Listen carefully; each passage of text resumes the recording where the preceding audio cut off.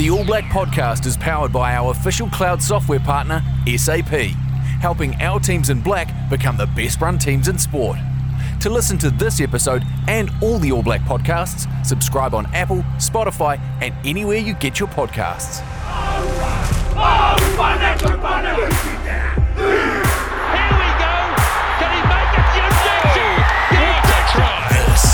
This is the All Blacks podcast. Kia ora whānau, welcome to episode 2 of the All Black podcast powered by SAP. Big week, it's test week and I'm seriously fizzed because the Irish are here. Last time these two teams met, clash back in Dublin, the Irish knocked us over 29 points to 20. So in preparation for the first test at Eden Park this weekend, we thought we'd talk to one of the great players of the All Black jersey. Welcome to the studio, Richie McCaw. Thanks, mate. Yeah, it's good to be here. Mate, we got you up in the 09, we got you in the studio. What are you doing up in the big smoke today? Well, it's actually been up here for rugby things with obviously the Silver Lake deal with New Zealand Rugby got signed off just recently. Those guys are actually in town, so they're getting around meeting a few people. So I thought it was a good chance to obviously got a little bit involved over the last 12 months with the deal to meet the guys that are obviously part of the Silver Lake side, which has been great.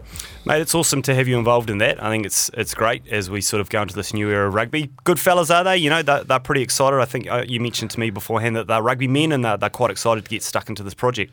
Oh, absolutely. They the lead fella, Simon's a Brit, so you know loves his rugby, and I think they're just excited. You know, obviously it's been quite a long process, but excited about what's ahead. So I think everyone should be excited. And they're involved in some amazing stuff, aren't they? Like around the world, they're involved in some pretty, significant and pretty exciting projects. So hopefully there's a bunch of things they can bring to the table for us.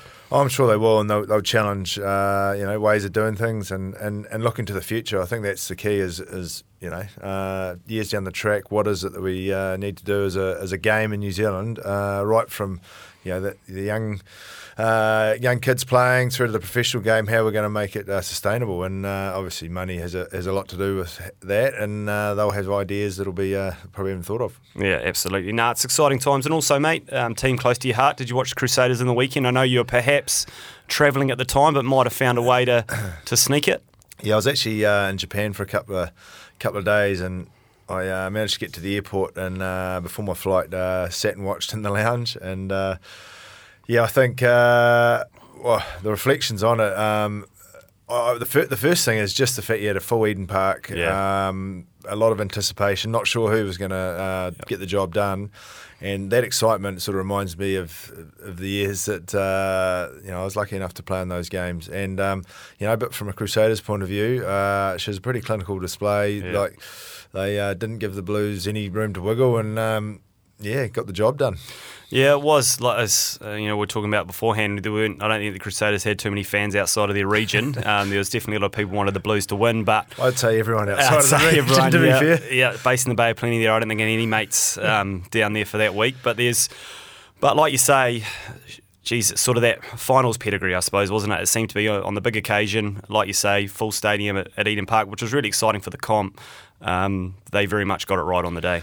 Yeah, just I think that there's a few big moments, but certainly that try right on half time when they'd had a bit of pressure on going to the break. Those sort of moments are pretty key, and the weather got a bit average as the game went on, and when you're playing catch up in that sort of rugby, that sort of weather, it's hard to get going, and that was sort of what it looked like, and the Crusaders got their one or two opportunities and managed to nail them. And a couple of the big players, like up front, Sam Whitelock and Scott Barrett, and also, the front row, even the young fellas came up, they had quite an impact, and, that makes it easier for everyone else to play.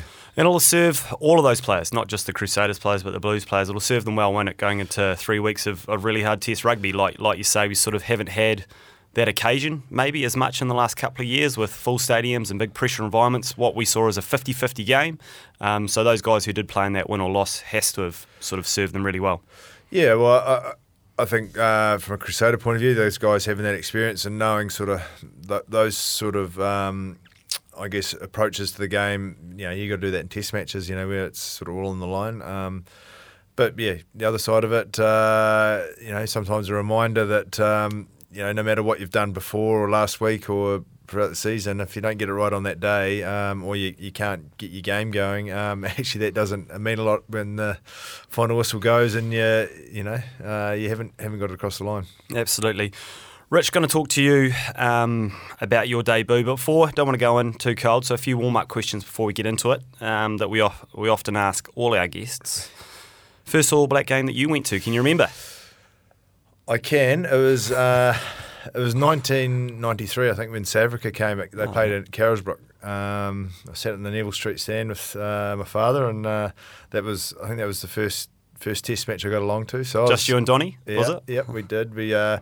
So I know I was 12 at that point, so that was the first time I'd been able to get to an All Black match. And obviously South Africa was the first time they'd been back in NZ for a long time, so that was pretty cool. Awesome. Favourite All Black growing up?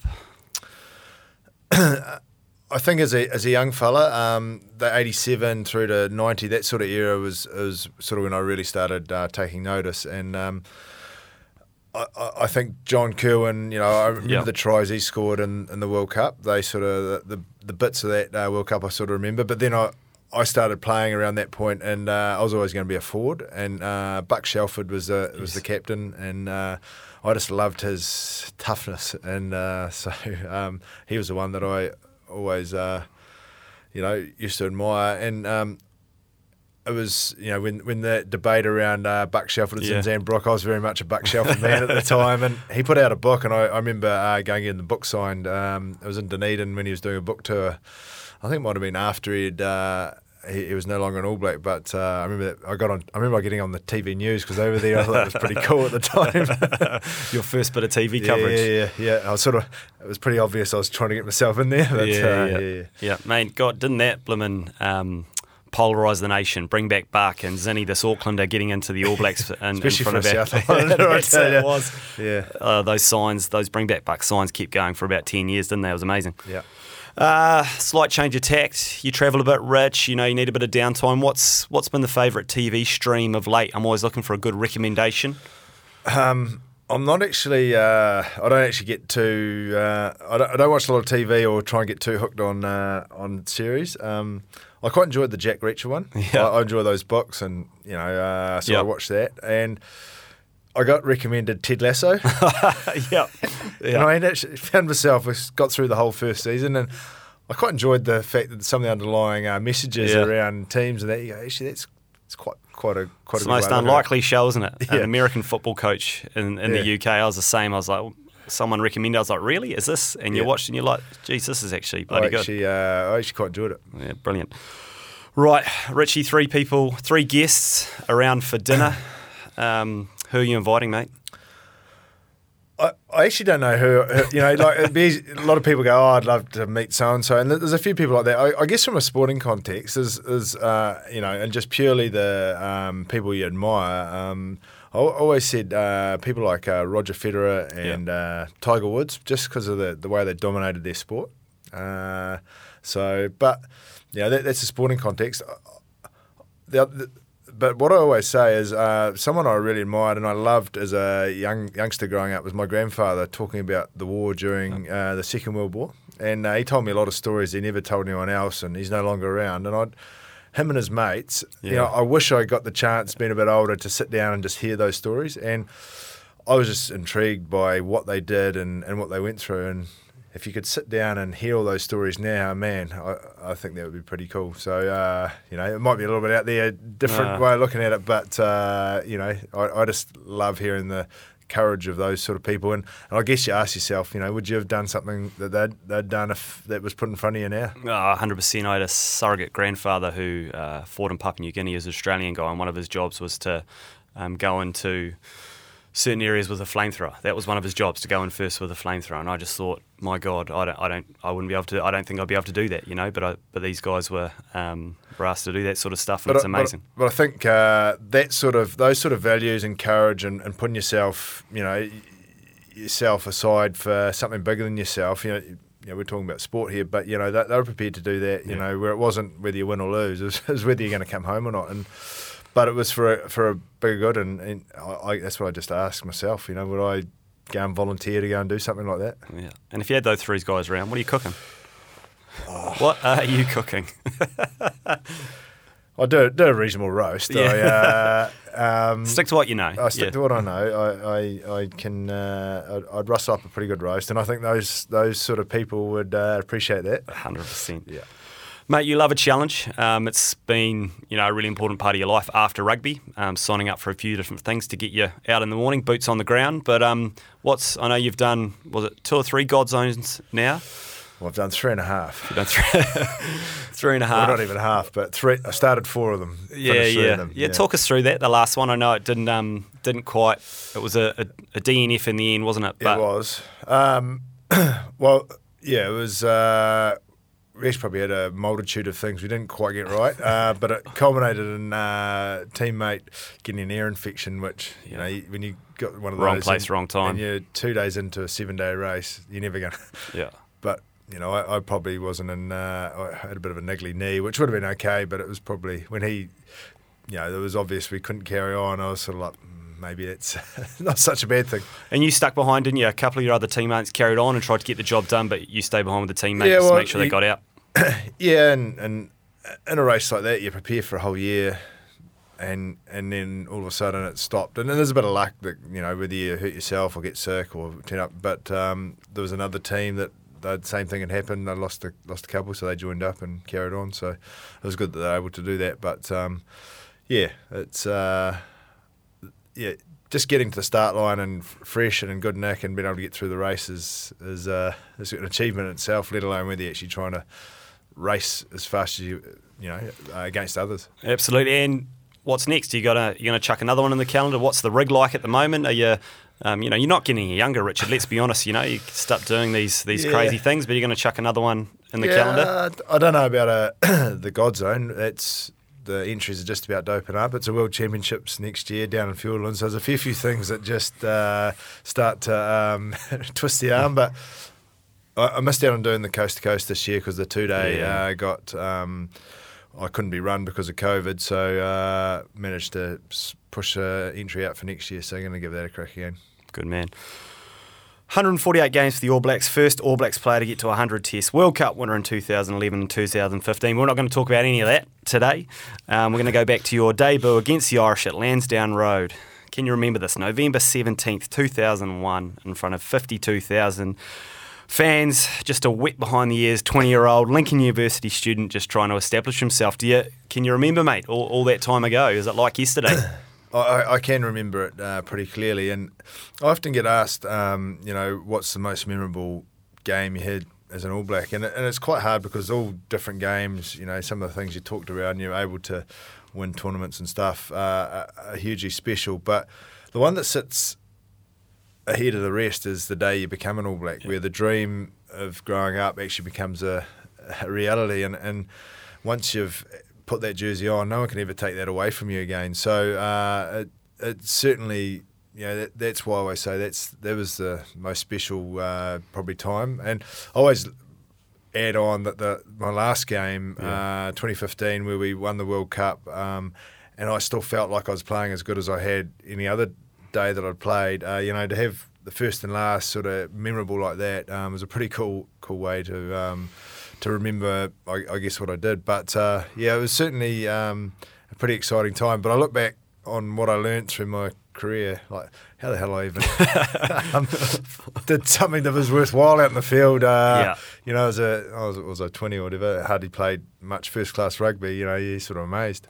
Well, we'll talk about that. Like, I don't know if you're a real traditional bolter, but you're pretty close to it. I mean, you'd just played, basically, had you played almost no Super Rugby, or maybe 10 minutes or something, and only one full NPC season. Is that right? Yeah, so 2000, all the All Blacks played pretty much the whole NPC, bar the first 2 or 3 weeks. So I got pulled into the Canterbury team for the first 3 games, I think it was. I got to strip for 1 game and I got 10 minutes for them. So that was my first game. So it was 2000, and pretty much the same thing happened in the Crusaders. I wasn't in the squad, but it was an injury. I got pulled in. I stripped for 2 games and got the last minute or 2 of each of those games. So literally a handful of minutes of Super Rugby. So this is 2001, and then pretty much had a full NPC in 2001 where we had a lot of All Blacks in that team, and we played some amazing rugby, actually. Yeah. Steve Hansen just taken over as coach, and we sort of adapted or changed a little bit how we were playing, and using the ball a lot, and it sort of suited our team. And I guess just being able to slot in there beside some pretty established All Blacks was pretty exciting. And I guess because we managed to win that competition, and it was easy to play well because the team was going well. I was lucky enough to get picked for the tour. And it was you had a really good NPC season. Like you said, you established yourself in number 7 jersey. Had a phenomenal. The team went well, and like you say, the style was awesome under Steve, and you had some good players coming through like Azza and Benny Blair and those sort of boys. But you'd still only played really one full NPC season. You're still 20 years old. When it came to the time to name the All Blacks for end of year tour. Did you think you're a chance? Had there been much chatter, like outside of your mates at lunchtime at Lincoln University saying you might be a go? Had anyone given you a tap on the shoulder? Or? No, I didn't know. But you're right. There was talk. I guess the one thing that happened, there was a change in coaches. John Mitchell and Robbie Deans had taken over. That was for Smithy, wasn't it? Smithy so after the Tri Nations, there was a change, and. So everything was. I don't think any of the All Blacks that had been in there actually really thought they were going to be. They were all probably waiting around to see what changes were going to be made. But certainly there'd been talk about. There was a possibility, and I guess Josh Kronfeld had retired sort of 12 months earlier. Tane Randall had been playing number 7 during the middle of that year. Marty Holler was new to the team, so it wasn't like there was someone that really had the number 7 jersey. As that would be an automatic choice. So there was perhaps a slight opening because of that, and but as you say, I hadn't played a lot, so I didn't want to get too ahead of myself. But I still listened to the team being named because there's that minute possibility, I suppose. Yeah, and talk through that. Where were you? Like, how did you hear it? Well, it was only read out on the radio. Well, that's old school. That's old school. So. We'd played the NPC final the night before and we'd won it, so we'd had a reasonably good celebration. And my folks were still down the farm. They were staying with some friends, and they came pick me up, and they said, "Oh, we need to listen to the radio for the All Black team." And I was, "Oh, yeah, okay." And so we all sat around at their place, and actually, I think my father had a video camera, like pretty presumptuous to be fair, but probably would have got deleted had it not gone that way. But they actually filmed it, and it was sat there and listened, and I was like, wow, we're going to Europe. It's pretty cool, mate. It's awesome. And like you say, it was a new era. Like John Mitchell and Robbie Deans had taken over from Wayne Smith. They didn't pick Cullen, they didn't pick Wilson, they didn't pick Tane Randall. Names of today, Razor, Crusaders coach, was at 8. Leon McDonald was in the team at 15.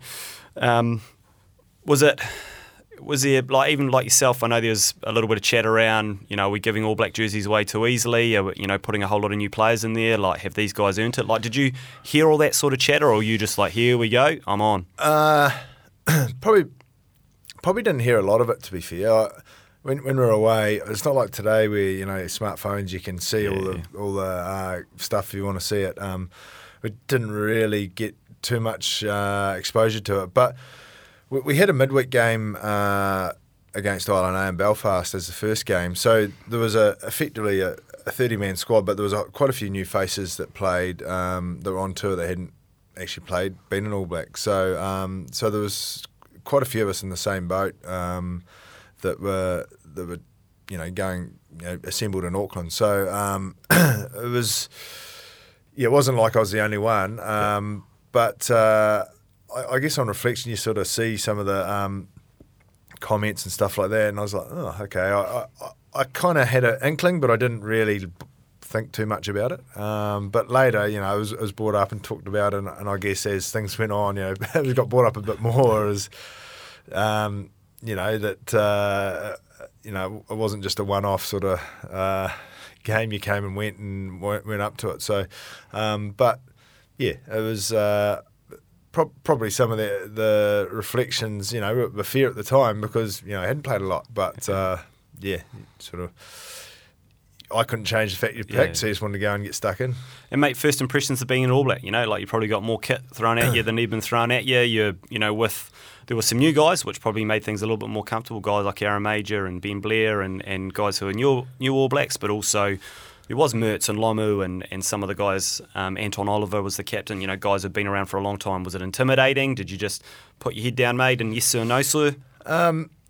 It was quite helpful. There was quite a few of the Canterbury boys I'd played with in the team, like Ruben Thorne and Scott Robertson, for example. The other two loose forwards I played with in the first test and whatnot. So that made it a little, a little bit more comfortable. But the thing I remember, we went and stayed at the Pounamu, which was sort of the traditional where the All Blacks in the amateur had always stayed, and back in there, and there's.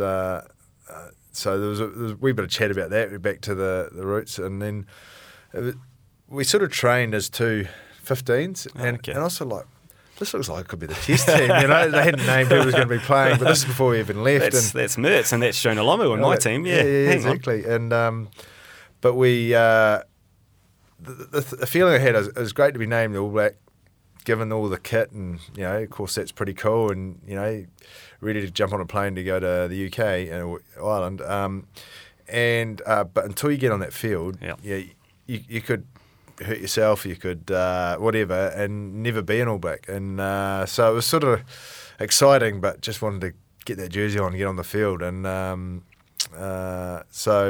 but I think we had 3 or 4 days before we left, and to try and sort out what the team was all about, and figure out. And of course, with new coaches, everyone was in the same boat. Going, well, how are we going to play? What, how do lineouts work? All that sort of stuff. So it was pretty steep learning. And when you got to Ireland, what was the vibe like? When did you get a little tap on the shoulder that you might be starting in the Test match? Because like you say, there was a game against Ireland A in Belfast on Wednesday. Did you strip for that, or play or not play? I did strip for it. So the two 15s, they sort of trained together, or we trained against each other before we left, was actually the 15 that was named for the midweek game. I was like, well, does that mean that I'm going to play on Saturday? But I was named on the bench. So obviously it's an All Black jersey, and so part of me really wanted to get out in the field and a chance to play, but the other part of me is like, I really want to play on Saturday as well. And it would be quite cool if your first match was a Test match, but I wasn't picky. I was desperate to get on the field, but I don't think any reserves got on that night against Ireland A. It was just the 15 that got on, started, played the whole game, and so afterwards I was sort of like, well, right now I can sort of focus on hopefully Saturday and playing. And so we had to, I think after that game, went down to Dublin, and the Test team was named on the Thursday. We had training on Thursday, Friday, and then Test match Saturday. Happy days. And how did you receive your first Test jersey? Did anyone in particular hand it over to you, or? If I remember rightly, Andrew Martin was the manager, and we just went to his room, and he presented us the jersey. So we did it one at a time. Went and shook his hand, and I got to say, as a young fellow, he really went out of his way to help out the new boys and the team, and he did a lot of little things. I remember after the game he gave me a match ticket and something else from the game that he goes, this might be something you have as a souvenir of your first Test. And I thought that was pretty thoughtful for the guy, and so I got the jersey, went back, and I remember the first thing I did was put it on. And big baggy things in those days as well, weren't they? Like huge, hanging off the shoulders. Yeah. Well, I got my first one, and my 100th one's framed. The 100th one's about half the size, but I was about 10 kilos bigger.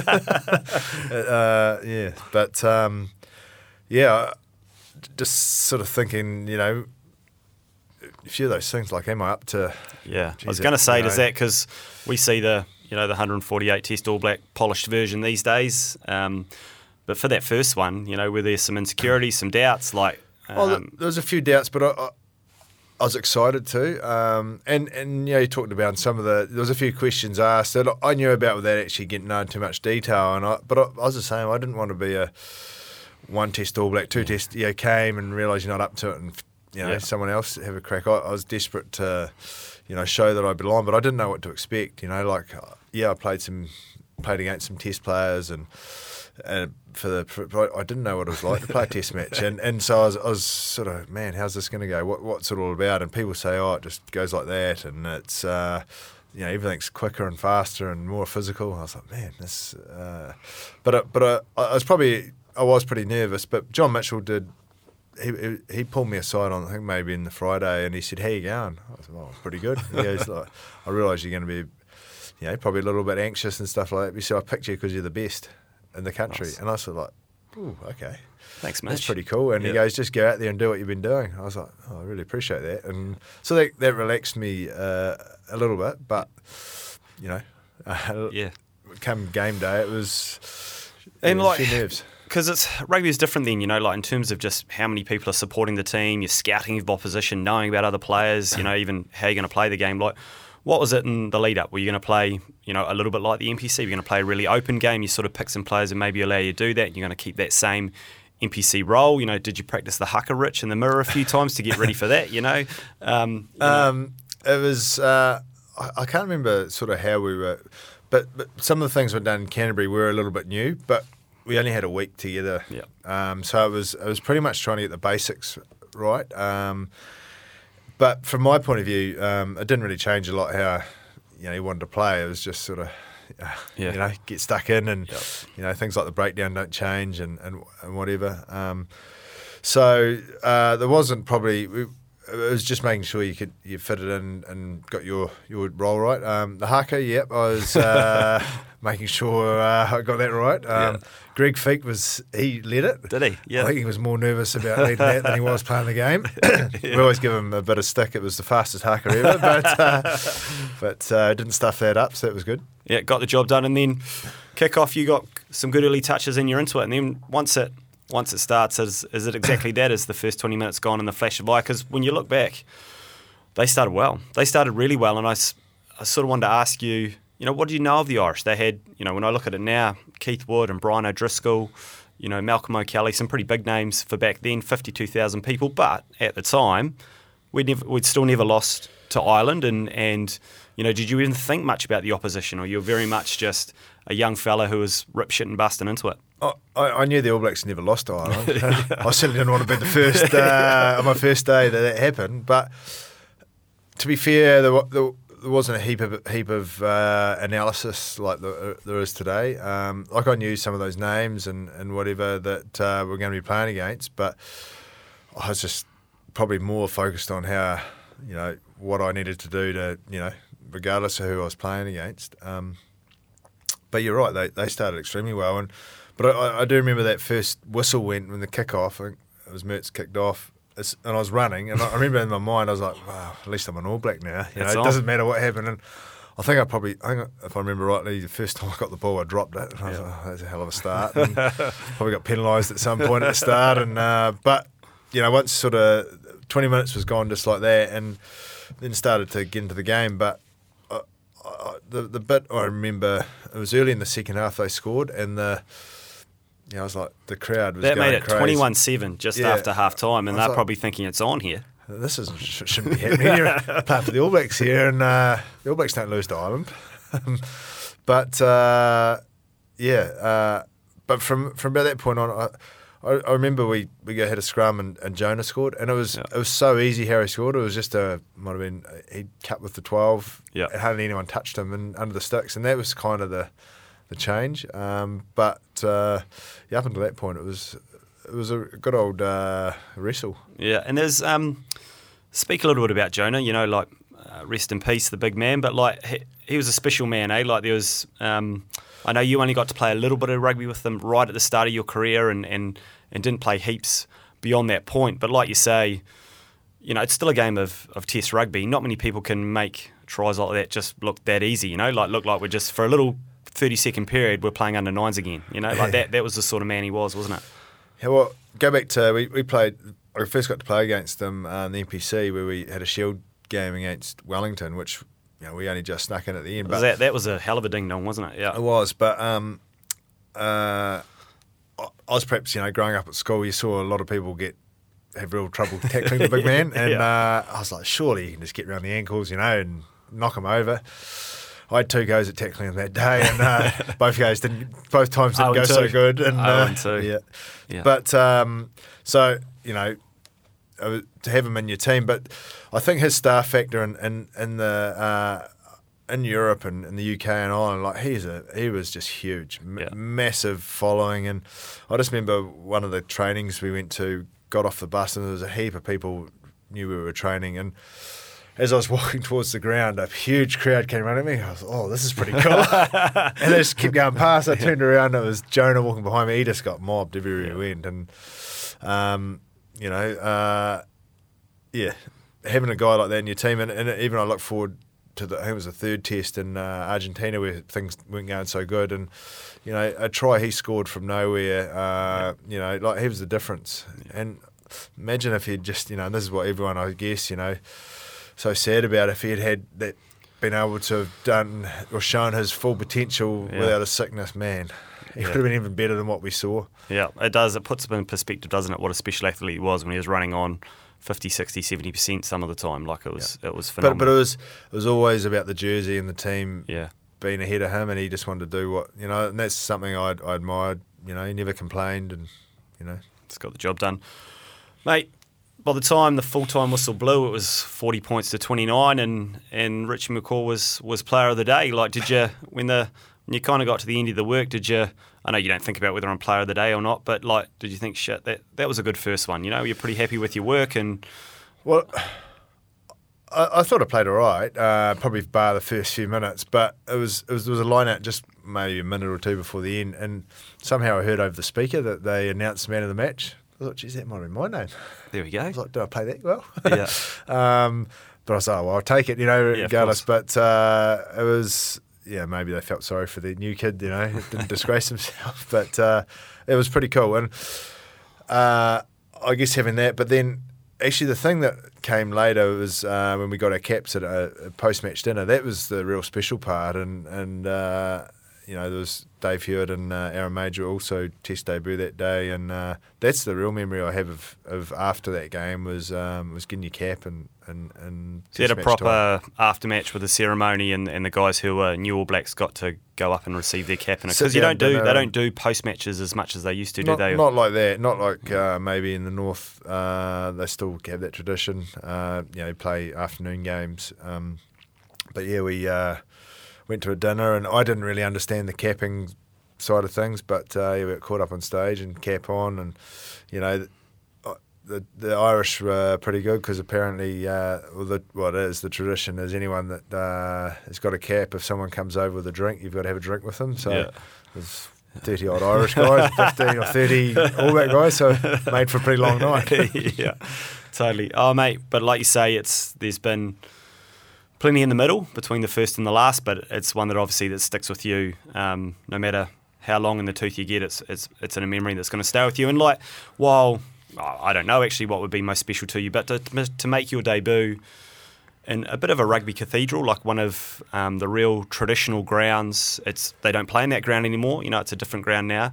Lansdowne Road, 52,000 people, and from my experiences, which are nothing like yours, they are wonderful rugby people. Rugby in Ireland it's almost the sport that brings the whole nation together, isn't it? Yeah, there's a few things in there. The thing I remember, one of the things that sticks out for every time I got to play in Ireland is when the goal kicker takes a kick goal, there's dead silence. Yeah.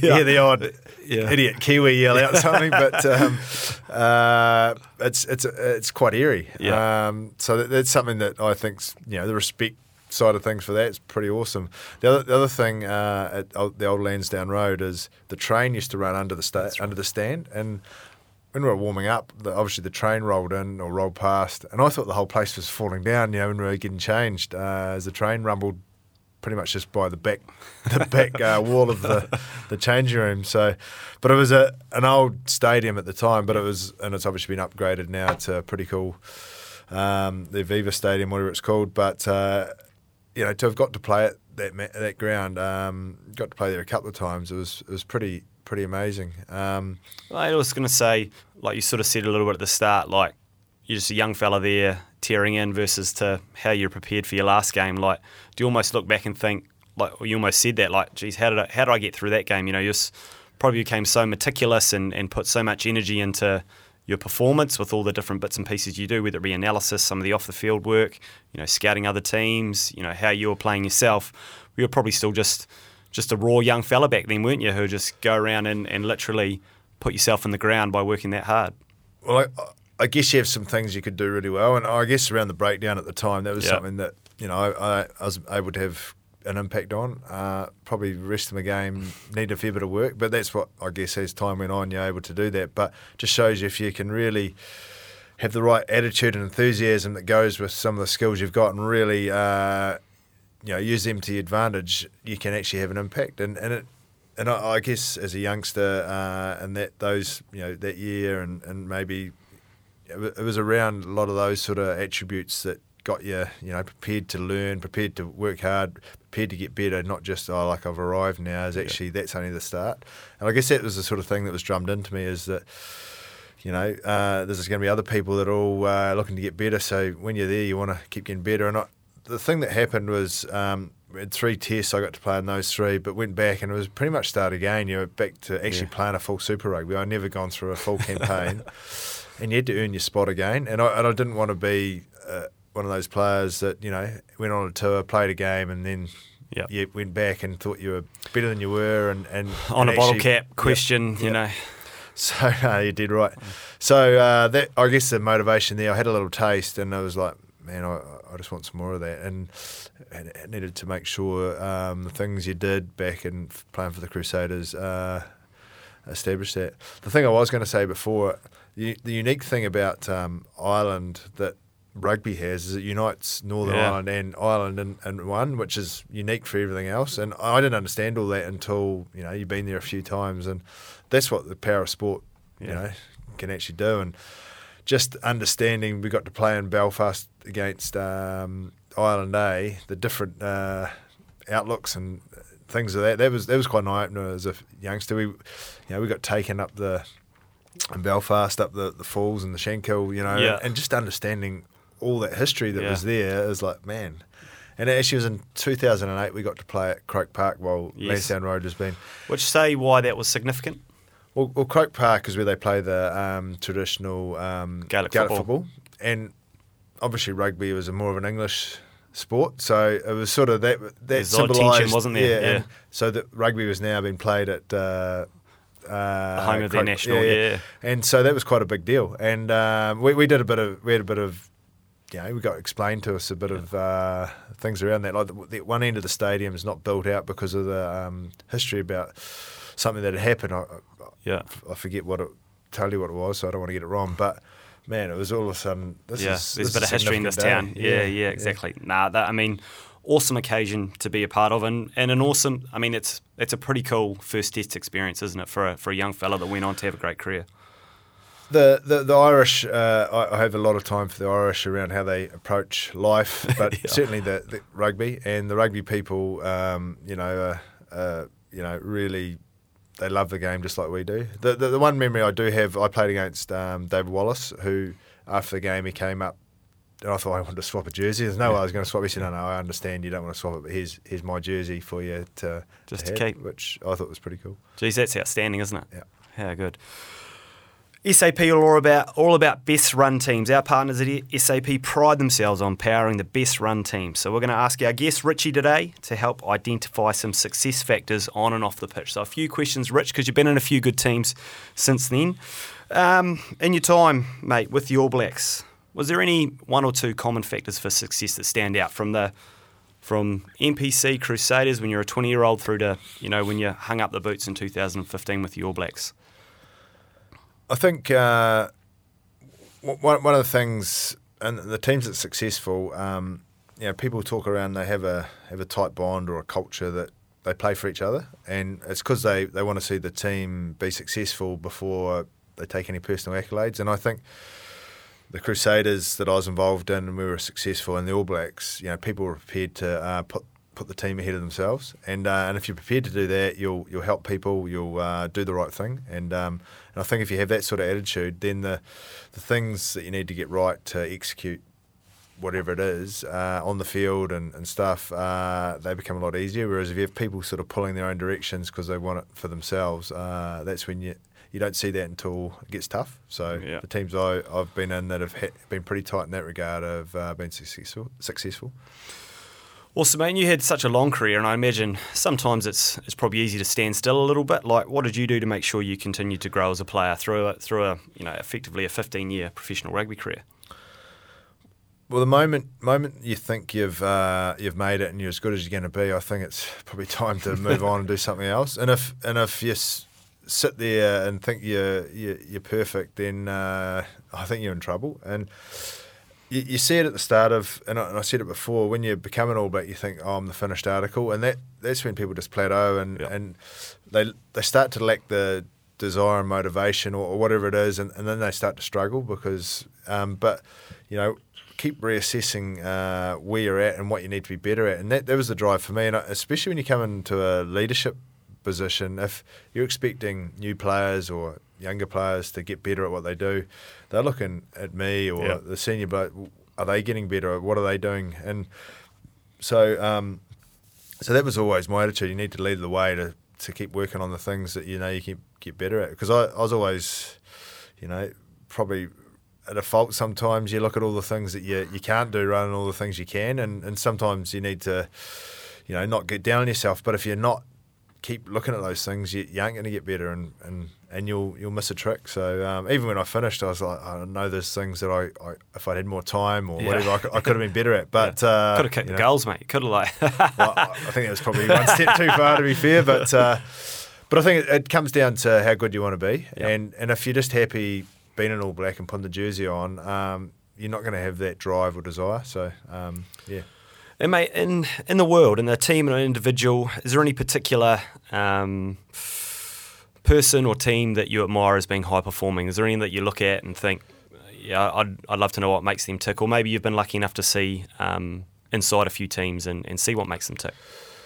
Probably from an individual point of view, put aside the off course things, like but Tiger Woods in his prime, probably. The mental side of the game, when he was in with a sniff, the amount of people that crumbled around him because he was there, and that because he had to deliver when it really counted, and when people, that's the thing I really admire about sportsmen is when it really counts in the big days, they can really deliver.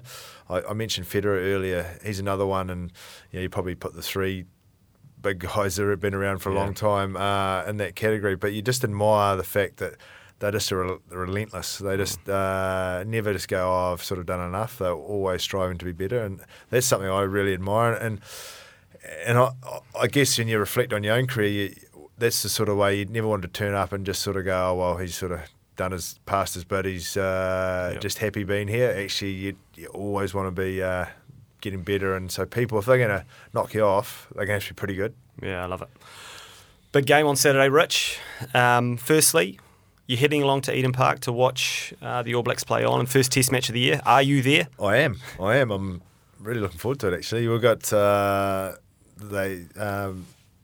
a few of the guys I played with coming in for something get together on the Friday night before, so that'd be pretty cool. And I'm really looking forward to it. Like, I don't think we've had this sort of anticipation for a June series in a long time. Absolutely, and you kept a clean sheet. You did manage to keep a clean sheet against the Irish in your playing days. Pretty close a couple of times. Well, I was going to say that, mate. Like you're, was it Christchurch 2012, Dublin 2013? Like what a game of footy that was. Like even though you managed to just get over the line in those matches, you must have appreciated, when you did hang up the boots, that they were coming, that they were getting, every time you played them, they seemed to just be getting that little bit better, didn't they?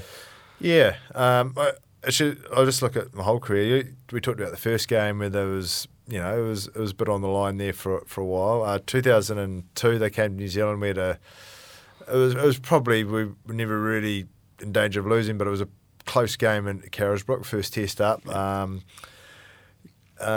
talk about 2012, 2013, they were down pretty close sort of games. So a few history of, and I think sometimes from afar they go, oh, the All Blacks will beat Ireland. But, geez, if you didn't get it right, you could easily got knocked over, and they've shown in the last wee while they're more capable. And I guess when you start to have that belief, it's like a lot of things. Once you get across the line, once you know these guys aren't unbeatable. And with what happened last year, I'm sure the Irish will come down here with an opportunity that they see. And but I know the All Blacks will be hurting after what happened last year, and they'll be just, you're going to get to wait 6 months to get the jersey back on to, put a better memory in the bank. It's a good opportunity.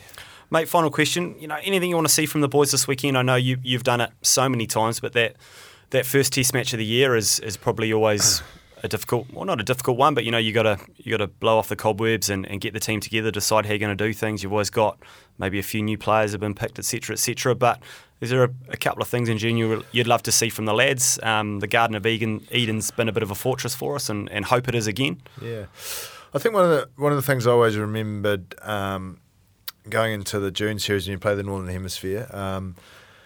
The game's slightly different playing the Northern Hemisphere where, compared to Super Rugby, where the contact area and the breakdown just seems to have a different edge to it. Yep. And no matter, even if you're playing well, you go in there, the first 20 minutes of that first test is always like, wow, that's right, I remember what this is all about, And you've got to meet that. You've got to, otherwise that's where you can't get your game going. The times we've struggled to get going, you put it down to a bit of rust, not being together, but it's often because you haven't got that contact area right. And, so if that was one thing you'd focus on is making sure that those things are done right so you can get some ball. So, the talent we've got in the All Blacks are as good as anyone, and you get some nice ball and make some good decisions. Hopefully we can see that. Mate, thank you so much. I know you got a busy day of the other side of rugby up in Auckland today, so appreciate you coming in, doing an early one with us. It's awesome. I'm very, very excited about the game at Eden Park on the 2nd of July.